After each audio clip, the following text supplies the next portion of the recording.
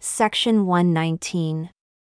A revelation given at Kirtland, Ohio, November 16, 1835, written in a letter from Joseph Smith, Jr. to Harvey Whitlock.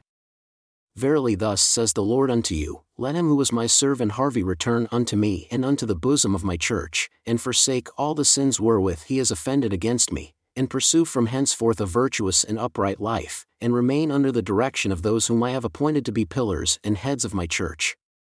And behold, says the Lord your God, his sins shall be blotted out from under heaven, and shall be forgotten from among men, and shall not come up in my ears, nor be recorded as a memorial against him, but I will lift him up, as out of a deep mire.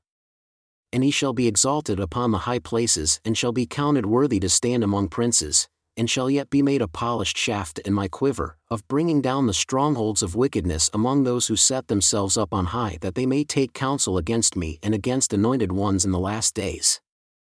Therefore, let him prepare himself speedily and come unto you, even to Kirtland, and inasmuch as he shall hearken unto all your counsel from henceforth, he shall be restored unto his former state and shall be saved unto the uttermost, even as the Lord your God lives. Amen.